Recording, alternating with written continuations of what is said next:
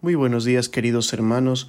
Hoy es domingo 6 de agosto y celebramos en este día la solemnidad de la Transfiguración del Señor.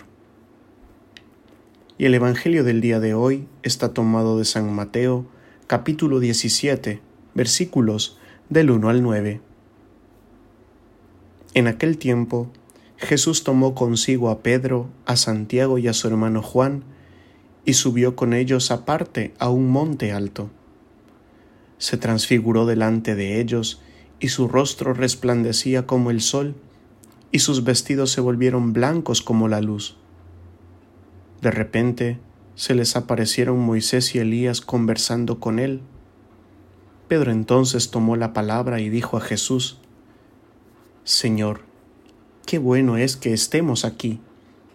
Si quieres, haré 3 tiendas, una para ti, otra para Moisés y otra para Elías.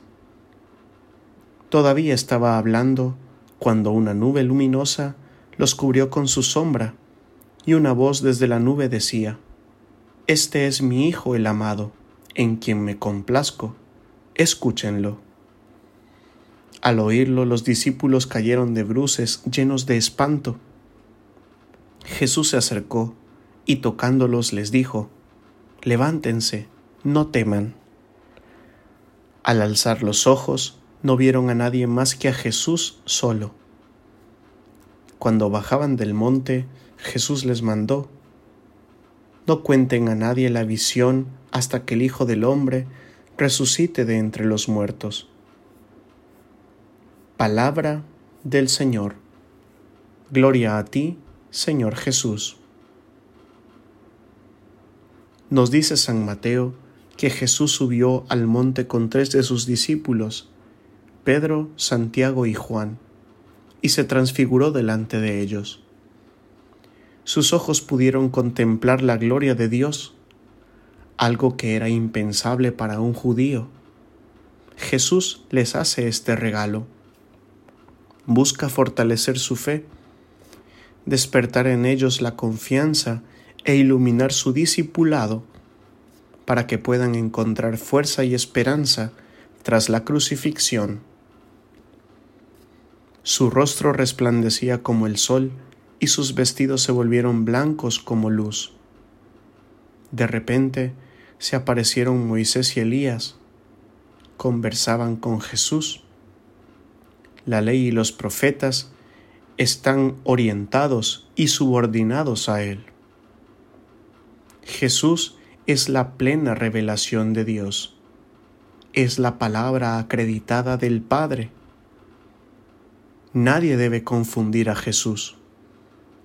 Los rostros de los grandes de Israel están apagados. El único que irradia luz es Jesús, el Hijo de Dios. No se puede poner por encima de él ninguna palabra ni otro mensaje que no sea el suyo. Esto queda ratificado cuando la voz venida del cielo corrige a Pedro cuando quería poner a Jesús al mismo nivel que Elías y Moisés. Para cada uno su tienda. Hay algo en Jesús en lo que supera a los grandes de Israel. Él es el revelador del Padre. Es el que habla no de lo que ha oído, sino lo que él mismo ha contemplado en el misterio divino. Su palabra es espíritu y vida. Su corazón es la manifestación más pura del Padre. De repente, una nube luminosa los cubrió con su sombra. Es el Padre quien confirma la identidad de Jesús. Este es su Hijo, el amado, en quien se complace. Es la misma frase que resuena en el bautismo. Dios ratifica a su Hijo y da otro mensaje. Escúchenlo. Esa debe ser la vida y la misión del discípulo: escuchar a su Maestro, aprender de él, hacer de su palabra la inspiración de la propia existencia. Los cristianos debemos escuchar en serio a Jesús. No debemos tener miedo ni vacilar para entrar en contacto con su palabra, meditar sus enseñanzas, esforzarnos por cumplir los ideales que movían su vida. Quizás solo así puede que nuestra vida se llene de luz, que en nuestros rostros se note una felicidad, una paz y una satisfacción que no se pueden encontrar en ningún lugar. La transfiguración de Jesús es una llamada a transfigurar en Él nuestras vidas, siendo conscientes que no es nuestra luz la que compartimos, sino la suya. Quisiera saludar a todos mis compatriotas salvadoreños por estar celebrando a nuestro santo patrono.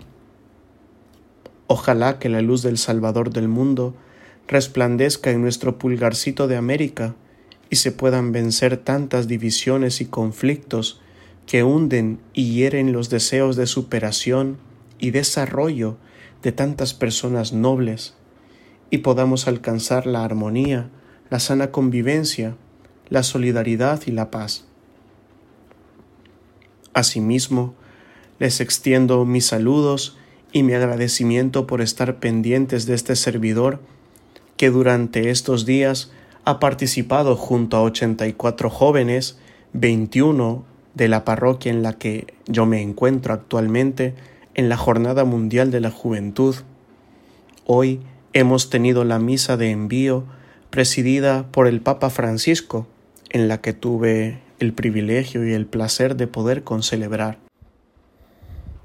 Allí les he tenido presentes a todos ustedes, hermanos y hermanas, que siguen mi canal y que comparten también estas reflexiones con sus seres queridos y amistades. Muchas bendiciones y saludo fraterno para todos. Y la bendición de Dios Todopoderoso, Padre, Hijo y Espíritu Santo, descienda sobre cada uno de ustedes y les acompañe siempre. Amén.